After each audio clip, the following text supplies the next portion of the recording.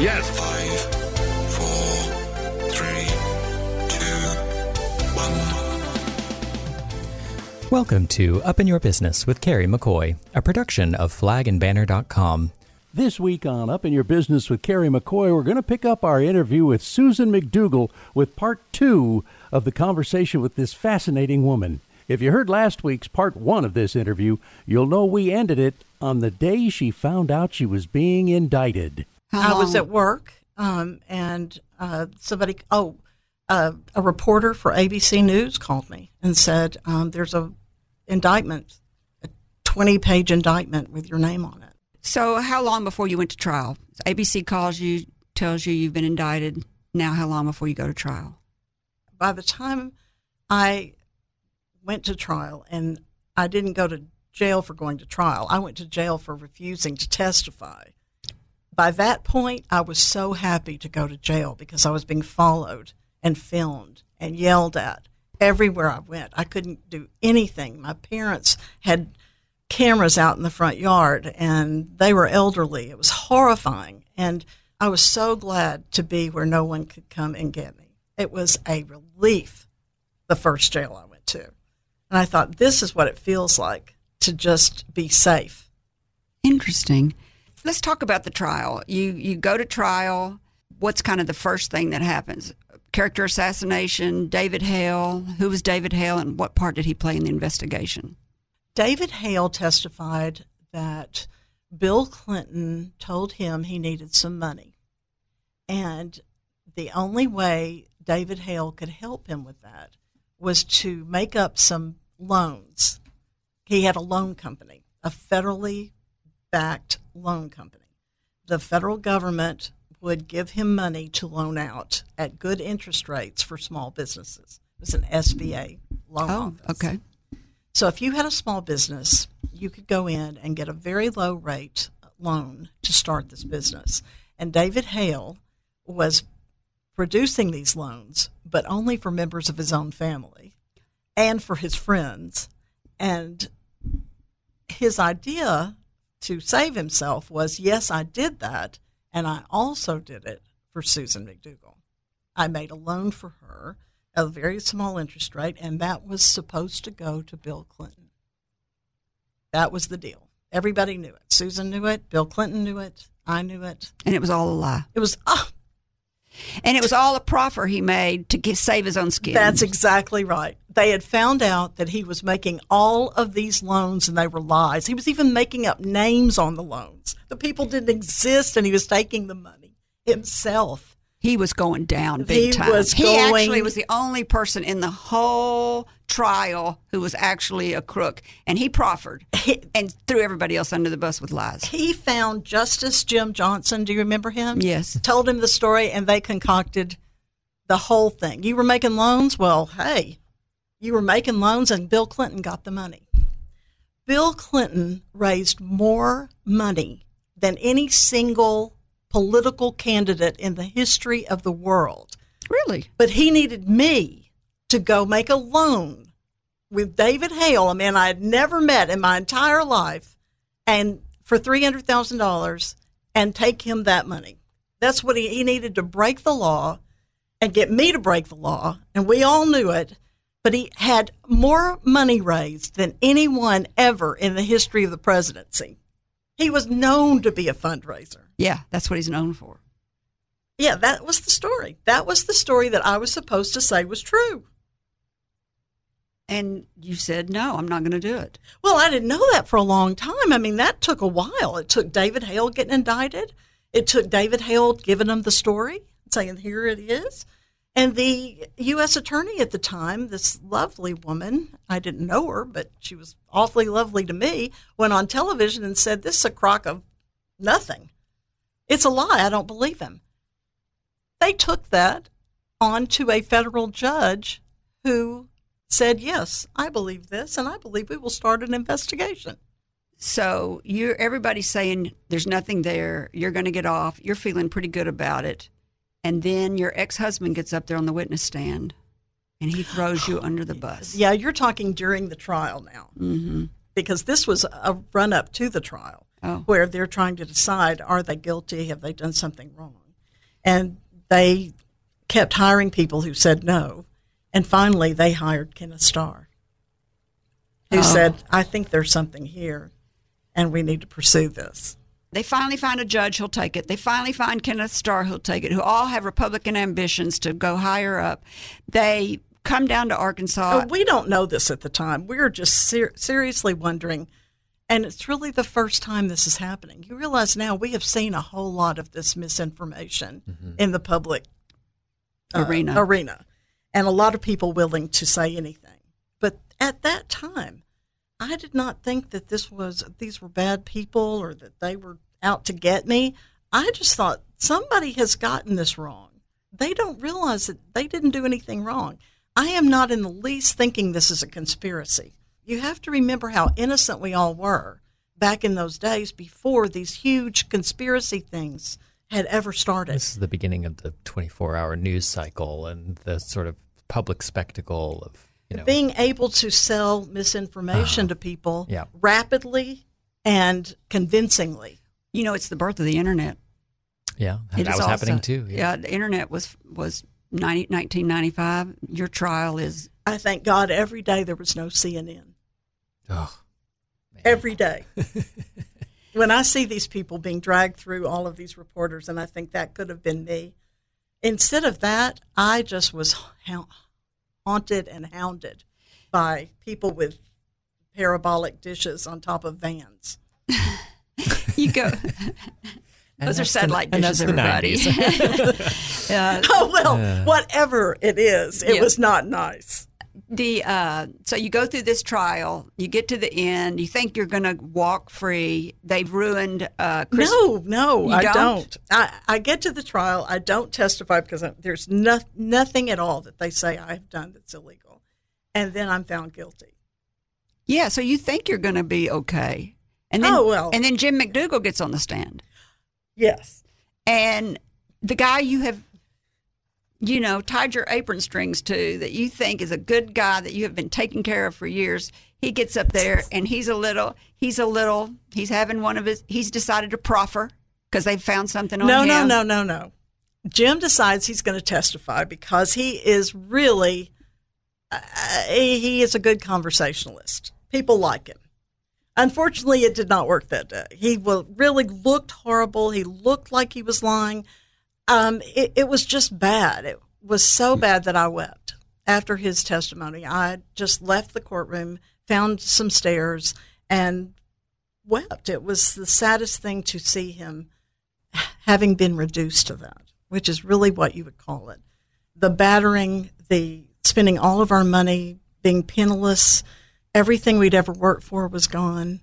The person that I had most trusted in my life that was brilliant and had always been a great Democrat, had always cared about people, is reduced to a liar, looking like the worst person in the world. And it broke my heart. It broke my heart to see him in that place.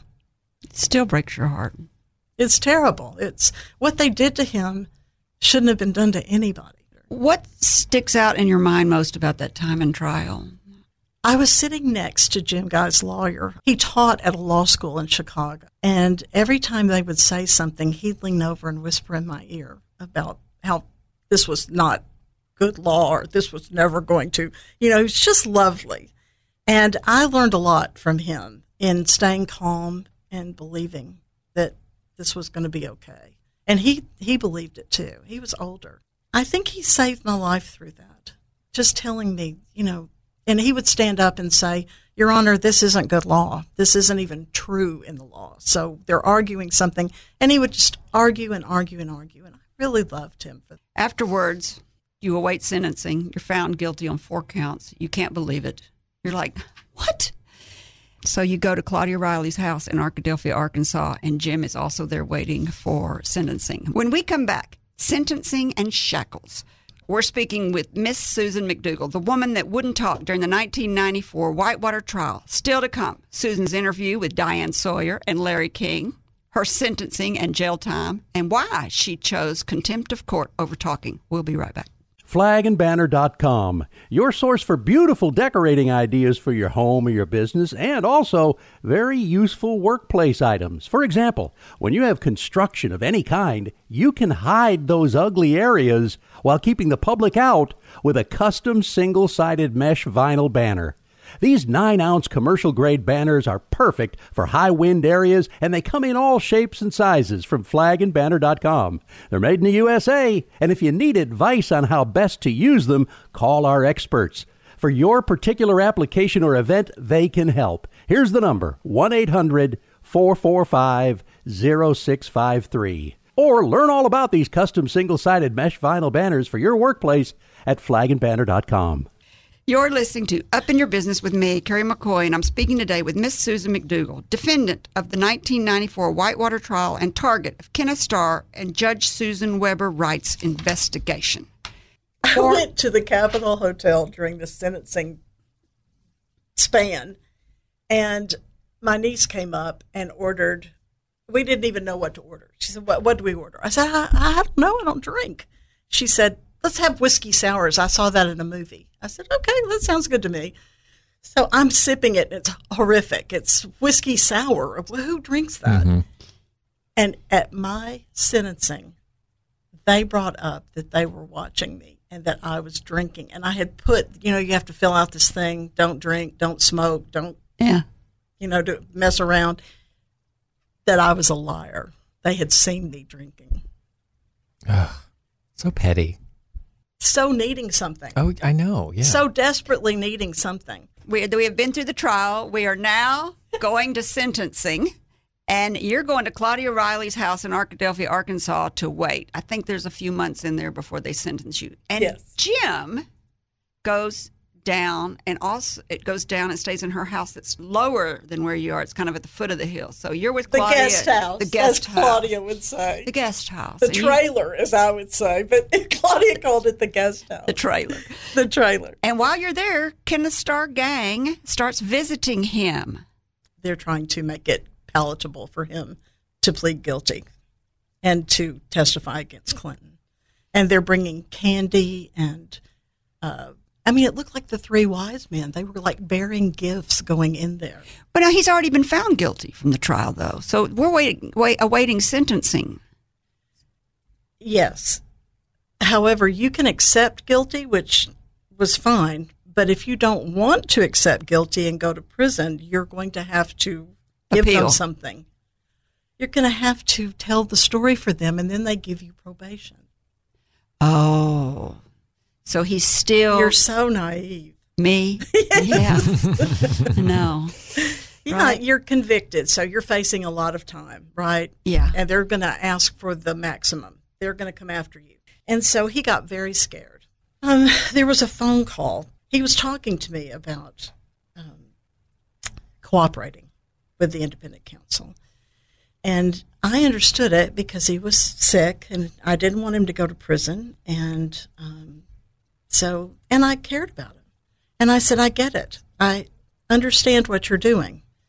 And so I was at the guest house with him, and he said, listen to this. And he called them. And he said, I'm going to need a driver to go around. I'm not well enough to drive. I don't have my car anymore. And he looked at me and did a thumbs up. They had agreed to a car and driver. And he said, and I'll need money because I've spent everything I have defending myself. And he gave me a thumbs up. Money was included. And I will need a hospital prison because I'm ill. Not just a regular prison, but a place that has good care for people, a federal prison. And he looked at me and he gave me a thumbs up. They had agreed. That's going to happen if I go to prison. And then he got this really funny look on his face. And when he hung up the phone, he said, you're not going to believe this.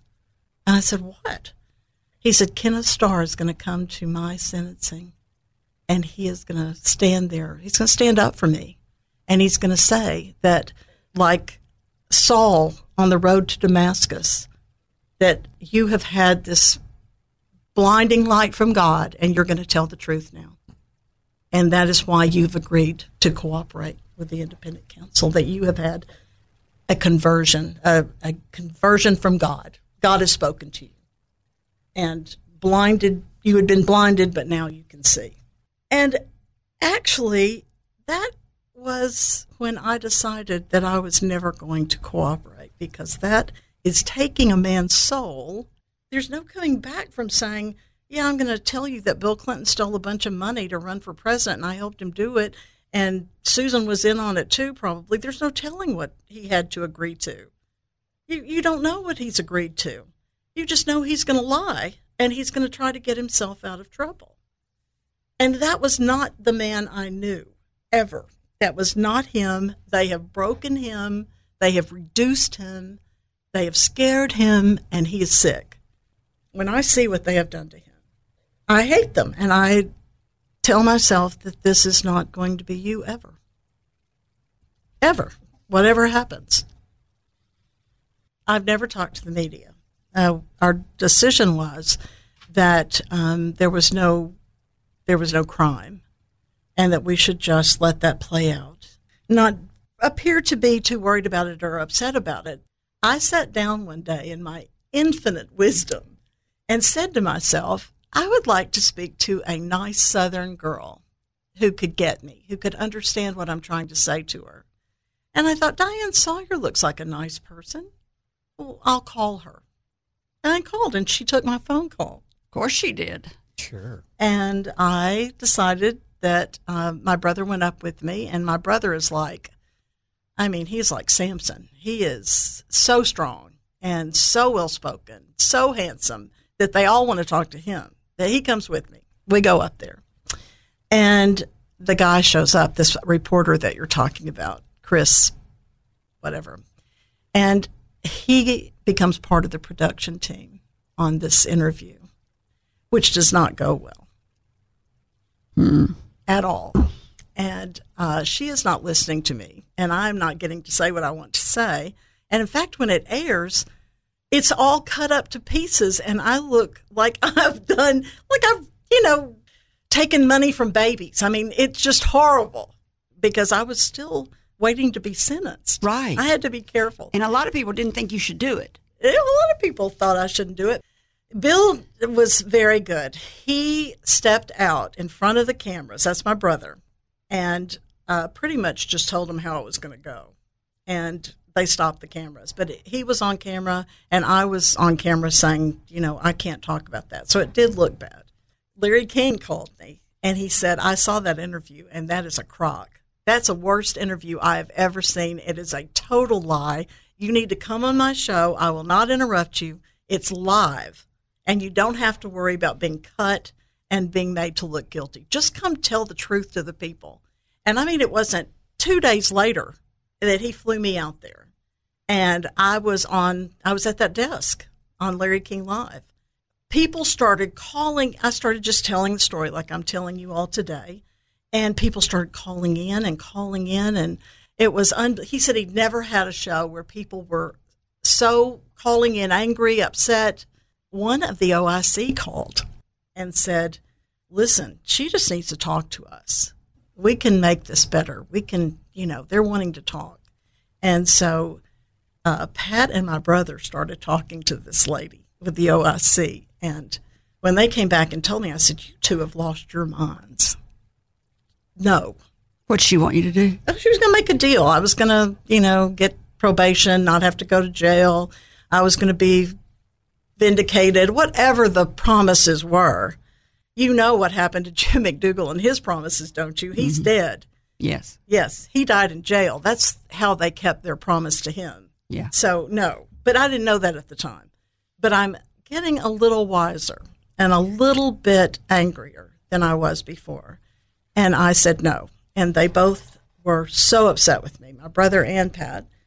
Pat cried and said, I'm begging you to take this offer from this lady. She wants to help you. She likes you. She saw you on Larry King Live. She really wants to. No. She wanted you to give some dirt on Clinton, yes, though, right? Yes. Lie It would about have been finding something. It would have been something. Selling your soul, as you said. I said no. And my brother said, so what's your plan? He's very action-oriented. I said, my plan is to do whatever I have to do, take it, not complain about it, get through this, and live my life. So describe being taken out after the sentencing. Actually, I wasn't taken out. I walked out. And you have to report back. They give you a date to come back after you're sentenced to go to jail. Yeah. You get to go home. I was out on bond or bail or on my own recognizance. So I walked out and a reporter came up and said, how do you feel? And I said, are you kidding me? And that's the only thing I said. I went home. I think I went to Claudia Riley's house, curled up in a fetal position and until she wouldn't let me anymore, which was probably about 3 hours later. She wanted me up and talking about it and working on it and processing it. She was not going to let me play the tragic part. You talk about, so you go to city jail the first night? When we see the picture of you walking out in shackles, which jail are you going to? That I'm going to Faulkner County Jail. So and that's a very funny story. I'm in the cell and they decide that they are, they call me out and they put the handcuffs on. First time in my life. And I'm thinking I might need to, I might need to lie on somebody at this moment. Yeah. Because I've never had handcuffs. And then they put a waist chain around and they tie the handcuffs to that. So you can't move your hands at all. Not even to fall or something. Then they put those huge, heavy metal shackles on my ankles. And I'm standing there thinking, you know, Susan, you're not as strong as you thought you were. Yeah. What are you doing? I mean, I had a moment of crisis right then. Then they brought these two great big guys from other cells, and they chained me to them. So the three of us are chained together in shackles, handcuffs and waist chains, and we're walking down a dark corridor in the federal building. No one's there. It's after hours. And I'm thinking, thank God no one's here to see this. This would just be awful if people were hanging out, you know, and saw this. And all you can hear is cha-ching, cha-ching, cha-ching. You can hear the chains on the floor, like something out of Edgar Allan Poe. I get to the door. I'm the first in line, of course. Why? I don't know. The door opens. It's sunlight outside. It's dark in the building.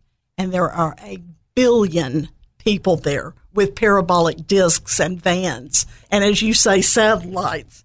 God only knows how many people were. It looked like a sea of people taking pictures and screaming, Susan, Susan, hey, Susan, blah, blah, blah, Susan, blah. And the guy behind me says, God, what the hell did you do? He didn't even know. No. And I started to smile. I thought that was kind of funny. What did I do? I don't, kill somebody?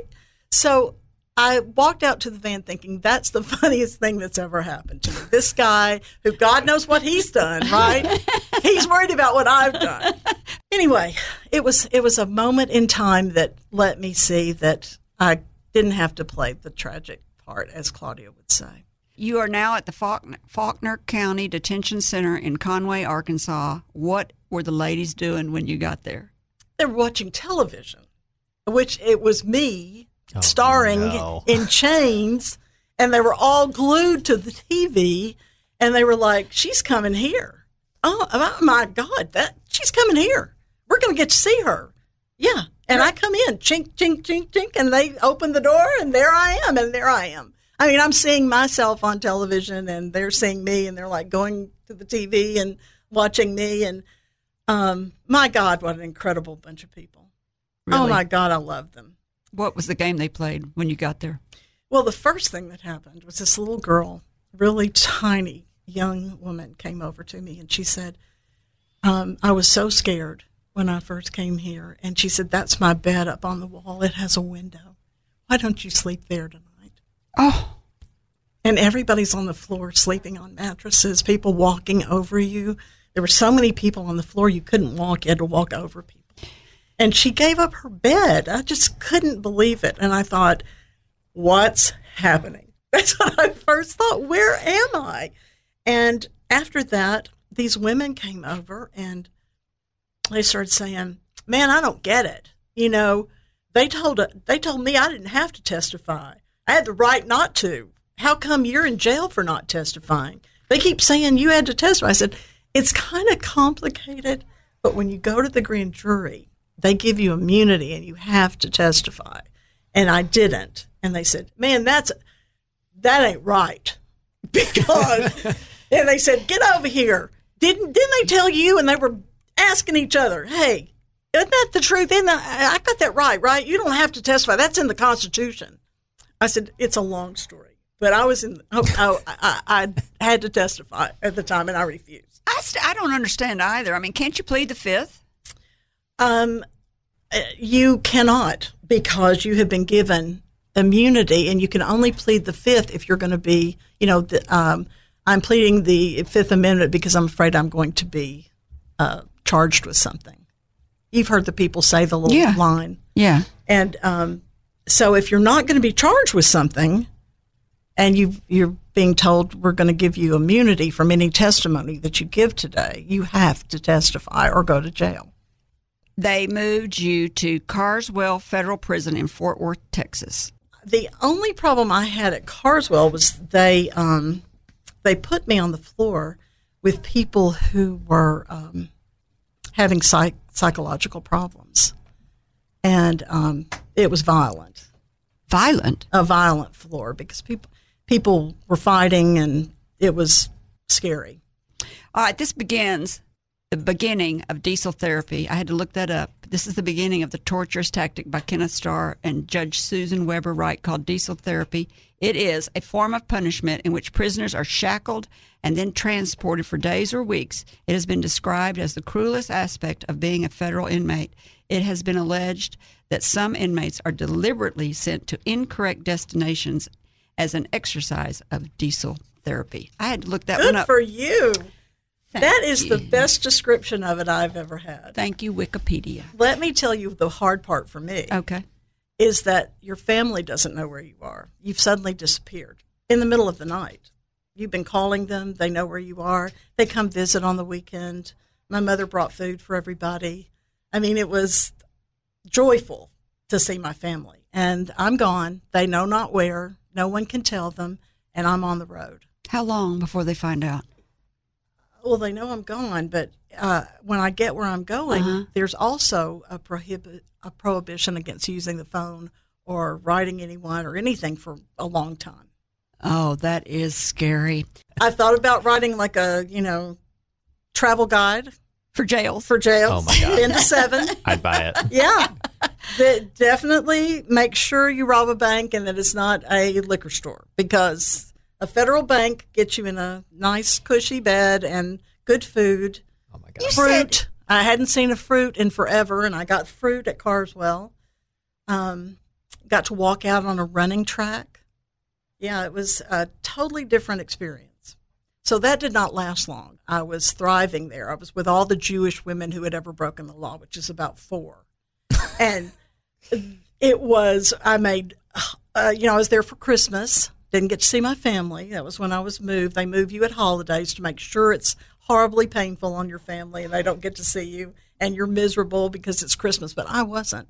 I was making challah bread with the Jewish ladies. And we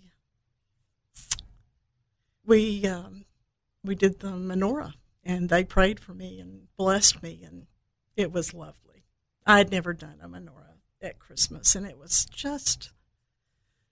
breathtaking to be in that place. So why did they move you? What I'm was their not excuse sure they that gave it was, you? They heard I was with the Jewish ladies and baking challah bread. It was. What was the excuse they gave you? This lady met me at the door when they brought me in. I was brought in a private jet with, and they came with like automatic weapons to pick me up at the airport from a private jet, like a drug lord. I mean, it was unbelievable. I get to the prison. I'm scared to death, completely. And this girl who's filling out my paperwork said, "Hey, could you be Jewish?" And I said, "Well, sure." And she said, "Yeah, it's good in here if you're Jewish. There's a few of us." I said, "I'm in. Mark down Jewish." That's how that happened. That lady was hooking me up. That's what that's called. She liked you right off the Yeah, bat. she hooked me up. Well, they knew I was coming. It was all over television. Oh, yeah. And television is everywhere. That's all they have That's in all they jail. have. So they knew I was coming, and that lady got up there and she said, I'm going to hook her up. And she did. Why are you taken out of Carswell Federal Prison and sent to Sybil Brand Institute? Because Sybil Brand is notoriously the hardest prison in America.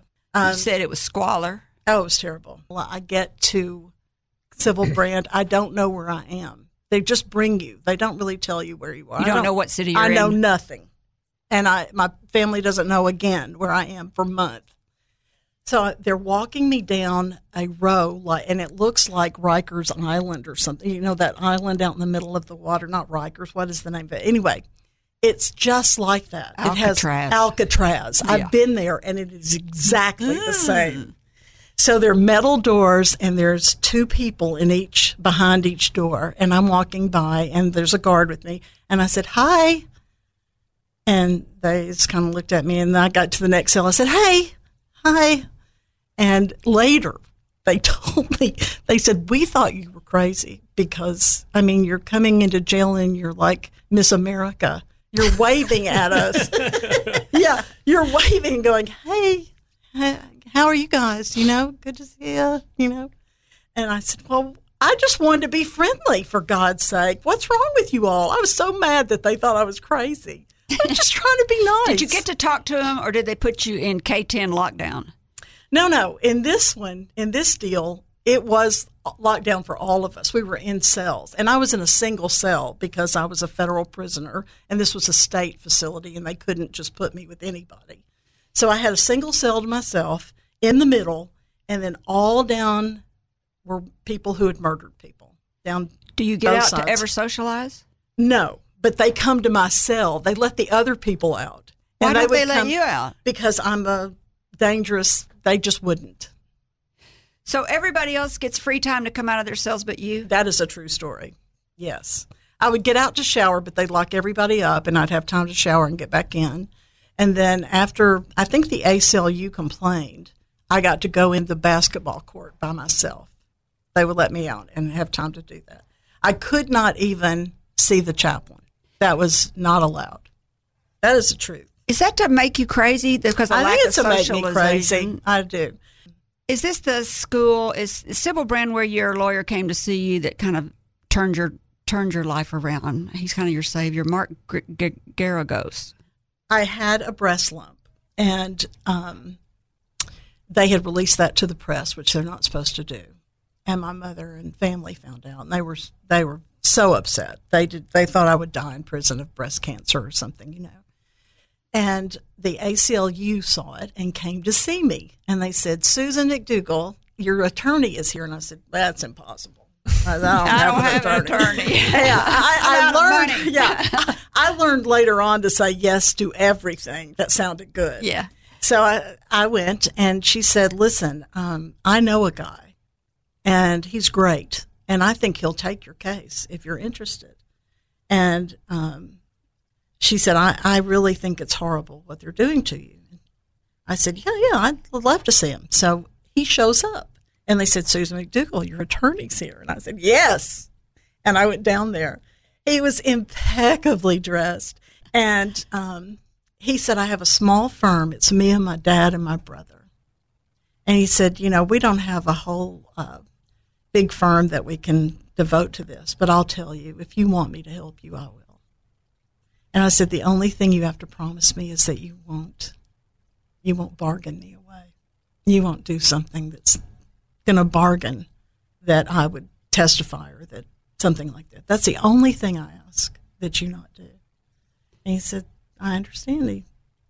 So we agreed. And I called home, and everybody lost their minds. They said, "What? What have you done?" Yeah, they couldn't believe I was negotiating with an attorney in the jail where I was, but it just was perfect, absolutely perfect. And he was fabulous. Oh my gosh, he made mincemeat of them.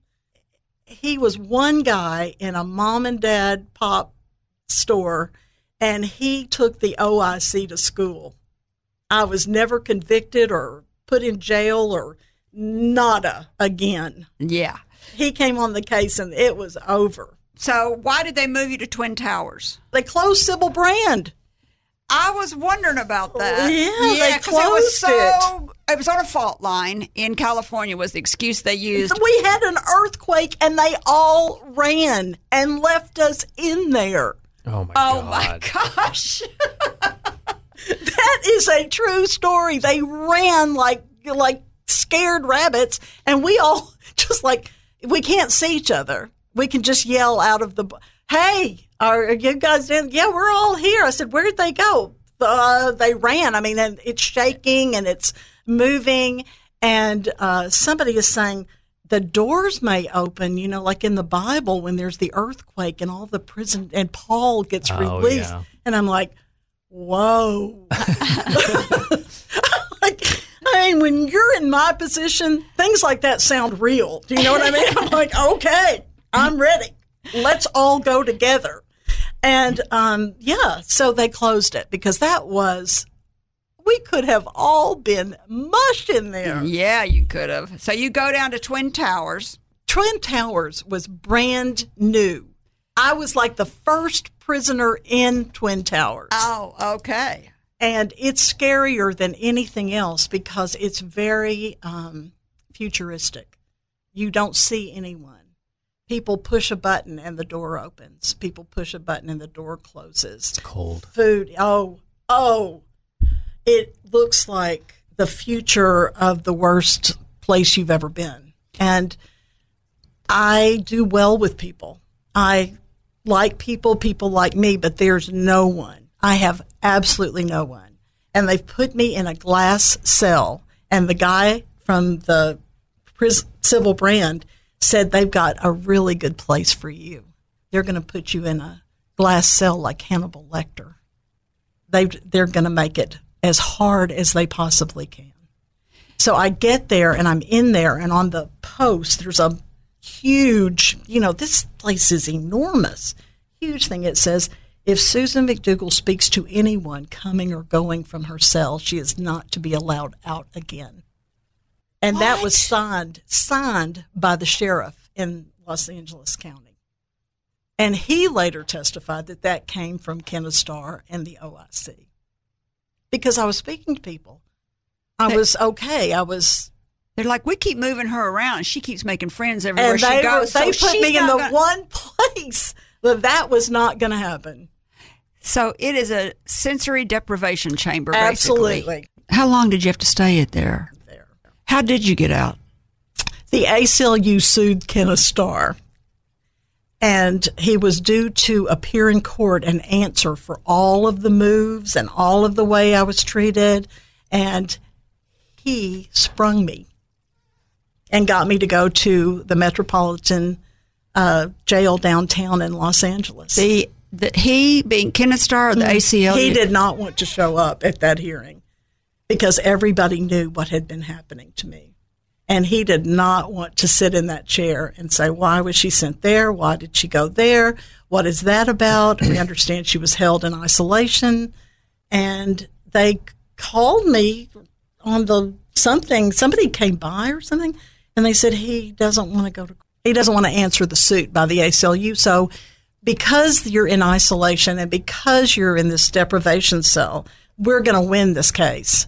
And he doesn't want that. So he's transferring you. When we come back, we'll continue our conversation with Miss Susan McDougal, the woman that wouldn't talk during the 1994 Whitewater trial. Still to come, Jim McDougal dies in jail. Susan McDougal heads back to court and back to jail, but eventually the truth comes out, vindication.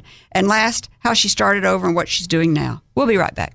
Now that the world's beginning to open up again, it won't be long before you're involved in trade shows. You don't want to haul out the same old equipment you've been using for years. Upgrade your trade show displays with a visit to flagandbanner.com. You'll be amazed at the pop-up banner walls, the pillowcase banner walls, the retractable banner stands, lightweight banner walls, lightweight banner stands and tabletop stands, hanging banners, all the trade show accessories and hardware that flagandbanner.com has. They've been making custom items for trade shows since 1975. They really are the experts. Contact flagandbanner.com for a free custom quote. And don't bring the same old stuff to your next trade show. You're listening to Up in Your Business with me, Carrie McCoy. I'm speaking today with Miss Susan McDougal, defendant of the 1994 Whitewater investigation and trial, and author of her book, The Woman That Wouldn't Talk. So you've been in jail for a while now. You were at Sybil Brand Institute. You had to leave there because of an earthquake. Yes. Then you get moved to Twin Towers, and you're in a sensory deprivation Glass cell.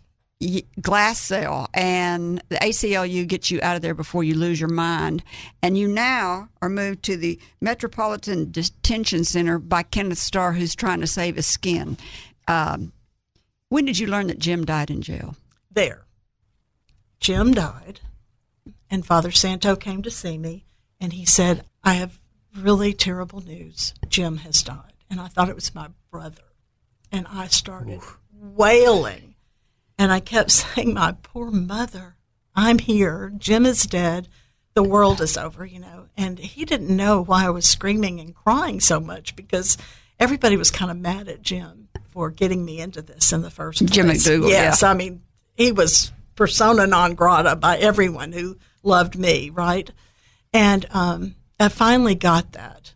And it wasn't good, because I had so hoped that one day we could talk about this and he could be forgiven. And he could go talk to you and other people and say, they scared me into saying those lies. Mm-hmm. They frightened me. None of it was true. And I wanted him to have that redemption, as you call it, my redemption tour. Mm-hmm. I wanted him to have that because he needed it. I didn't really need it that much. And he was dead, and that was never going to happen. He was never going to be redeemed. March the 6th, 1998, you get out of your civil contempt. It expired after 18 months. March the 7th, very next day, you begin a 2-year Whitewater sentencing that you had been appealing for this whole time? Yep. That's right. And they take you to the Oklahoma City Transfer Center, I believe, yes, to go to Pulaski County because you're going to go for a medical hearing for this lump in your breast. I had a medical hearing when I was there to see if they could continue to keep me in jail when I wasn't doing well, when I was not well physically. And I won that hearing. Yes. I got released. Yes. Yes. And I think this may have been when I cried in the book. Judge Howard said, take her out immediately because they found a lump in your breast. But then they also found you had scoliosis that was getting so bad. It had really deteriorated. So the judge immediately releases you and sends you home for 90 days to Camden, Arkansas. He said forthwith. He said, Marshals, do you understand me? I mean, forthwith. And, man, they jumped up and got me out of those handcuffs, and there I was, free as a bird. You haven't been out of jail in years. What did you think about all of that? You're out. Did you have any clothes? What did you do? I went and bought clothes, looked pretty good. I've got pictures. I was pretty happy about that. I hadn't had real clothes on in forever. I refused to wear clothes to the courtroom because the other women didn't have them. And I wasn't going to get dressed up if they couldn't get dressed up. So I was mad. But now you got to go back and you're now being tried for. No, I was in jail when they charged me again. I was in jail and I was had been there for a few years, and Pat and Mark come in and they look like death warmed over. And they said, yeah, he's charged you criminal contempt. It's a criminal offense not to testify after you've been in civil contempt for so long. So the everybody wanted to be on the jury. So the judge had to do some sort of jury nullification to keep, because everybody wanted to be on the jury. No. We had a bunch of funny people, though. We had a lady that dressed up in a Star Trek outfit and had a name that came from Star Trek. I mean, only in Little Rock, Arkansas. Yeah, really. Wow. We had some really funny people. It was. Did she make it on the? She did. She did. She had to. Yeah, it was pretty funny. No, jury nullification is when you admit that you did what they say you did, and the jury still finds you innocent. Because am I guilty of Contempt? Yes. Oh, yeah. I told him I'm pretty contemptuous Yes. of this whole thing. Yes. So jury nullification is when you say, I did this thing, and the jury said, we don't care. Yes. Yes. And that was fun. They said, I don't know that this is enough. I wish we really could do more. We are so sick of Kenneth Starr in Arkansas. Yeah. He needs to go. Yes. Yeah, that's pretty much what the after story was from the jury. They give this part, just, I don't know how you lived through this, but your attorney, the OIC's lawyer, Mark Barrett, gave a vicious closing argument. I had made him angry by arguing with him, and not many people do that when they're accused of a bunch of stuff and they want to, have a nice trial and be a good girl. But I had it, and I told him, I said, you know what you're doing. You know who you are. You know what you've done. You know what you've done to me. And he was asking me questions, and I said, no, I want to talk about what you've done. And I was really just so bad. But I had been in jail, people, forgive me, but I was a little angry at this point. And I just kept, and the judge admonished me. Again, the first judge said he was going to put me in the cone of silence. They didn't have one of those in Little Rock, so he just threatened me with more jail time. And Mark said that is not going to help her at all. Or scare her. That's not going to help you at all, really. Yeah. So I was telling him what I thought of the OIC. I said, Kenneth Starr, all of you know that you've made this up and it's not real, and you've done this to me, and you answer my questions. And so he was pretty angry. You can imagine. Most people don't try to make the prosecutor hate them. And he did. He was vicious. It was horrible. Terrible. And Mark gets his chance to get up, and he gets up and does a superb job. He brings in his witness. He calls witnesses from the first jury trial, the first Whitewater one, and says, "Did you know this about them?" Yeah. Yes. Say it. He not only did that, the really fun part of that, and what would make a great movie, is he gets prison people from every jail and place I've been, not prison, jail people, detention people from everywhere. Puts them on the stand and says, tell us about Susan McDougal. She's here for contempt of court. Is that how you experienced Susan McDougal? And they said, no, we saw her pray with the women there. We saw her, she took a vote to see what TV program we should all watch so that there was no fighting. When Susan McDougal was there was no fighting. They were just voting and dancing. And I sat there in the courtroom going, this is the coolest thing ever, because I had been in these places with people who were hurting and who were not helped and who needed a break, and it changed my life forever. And then I had people get up and document what they saw and how they saw it and what happened. And how you changed their life. It was just these are the guards. These are not the women. These are the people watching us in there. So what happened? What happened to that trial? Completely. I was let go. And I was out. Did you just walk out? I walked out. Had a party. Never went back to jail again? Never went. No, never went back to jail. Not accused of anything. I don't think I have a parking ticket. I'm good.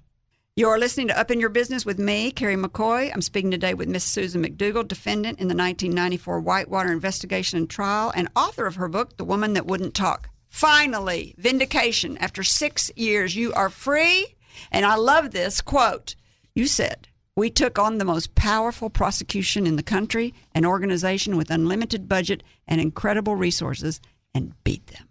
It's President Clinton's last day in office. You are watching TV, and what happens?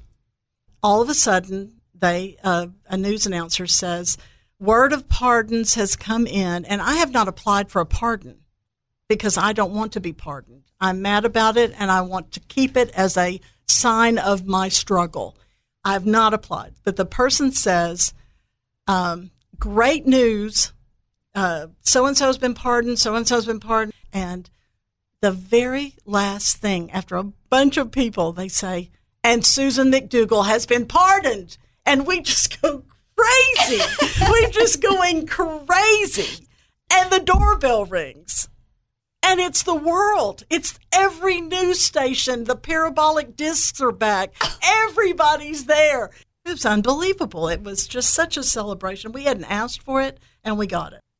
I was asked to give speeches all over America to law groups and to people who were advocating for people in jail. I got to raise money for women who were in jail. I mean, after I left jail was the best time of my life, to be loved and cared for and people being kind to me. It was amazing. You came back to Arkansas. My mom and dad were sick. My mom had a heart attack, and my dad had had a stroke.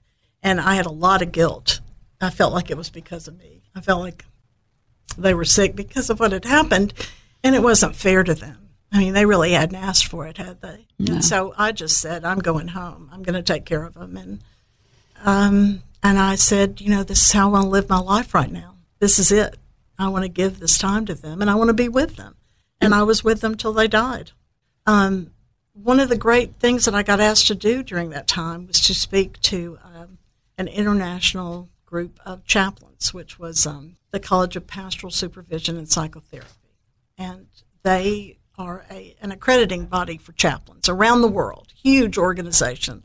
And I went to speak to them. And they asked me about my time in jail and what that was like. And I got to talk about the inequities of poor people and people who don't have a voice and people who can't afford a lawyer and what happens to them as opposed to people who have help like I did and families that support you. And they, at the end of it, someone from UAMS, which I'd never met, walked over to me and he said, "What do you plan to do with your life?" And I said, "Well, I'd like to raise money for women in jail, and I'd like to do some jail work, with women and help them out." He said, "Well, do you know what you're doing?" And I said, "No." And he said, "We can help you with that." He said, "Why don't you come and train to be a chaplain, and you'll know exactly what to do to help people." And I said, "I'm in." So I came and I studied at UAMS. I decided that was what I wanted to do because it was a lot like what I had been doing with the women in jail. So are you a chaplain at UAMS or are you a chaplain for jail? No, I was a chaplain at UAMS for a long time. I still did some jail things, but I now am the head of the department. Whoa, go Susan. I train chaplains now. You train chaplains. And they are the best people in the world. I have a job where really nice people who don't care about making any money, because they don't, come to UAMS to learn how to love people. And I get to train them how to do that. And it is the best job ever in the entire world. Can't get any better than that. Thank you so much for coming to join me. I have a gift for you. Well, thank you for asking me. You're awfully nice. And you've been so supportive of me through this long journey of a very crazy life. And thank you a lot. You're welcome. You. Everybody needs to read your book. Absolutely. The Woman That Wouldn't Talk. It's available on Amazon.com. Look, I've got you a disc set. Is that my jail trip? You are so bad. You are such a bad woman. You guessed it. How can I not know I was in jail there? I'm looking at these flags. Well, one of them's New She Mexico. has a stand of flags that represents every jail I was in. I want you people to know her sense of humor, okay? Yep, funny you should ask. Susan, I'm so impressed that you recognized it right off the bat. Well, absolutely love it. It gives me a chance to talk about it. Good. And that's a promise I made, that I would be their voice. That's good. Thanks so much. You're welcome, Susan. In closing, to our listeners, thank you for spending time with us. We hope you've heard or learned something that's been inspiring or enlightening, and that whatever it is, will help you up your business, your independence, or your life. I'm Carrie McCoy, and I'll see you next time on Up in Your Business. You've been listening to Up in Your Business with Carrie McCoy. For links to resources you heard discussed on today's show, go to flagandbanner.com, select radio, and choose today's guest. If you'd like to sponsor this show or any show, email me, Gray, that's GRAY, at flagandbanner.com. Stay informed of exciting upcoming guests by subscribing to our YouTube channel or podcast wherever you'd like to listen. Carrie's goal is simple: to help you live the American dream.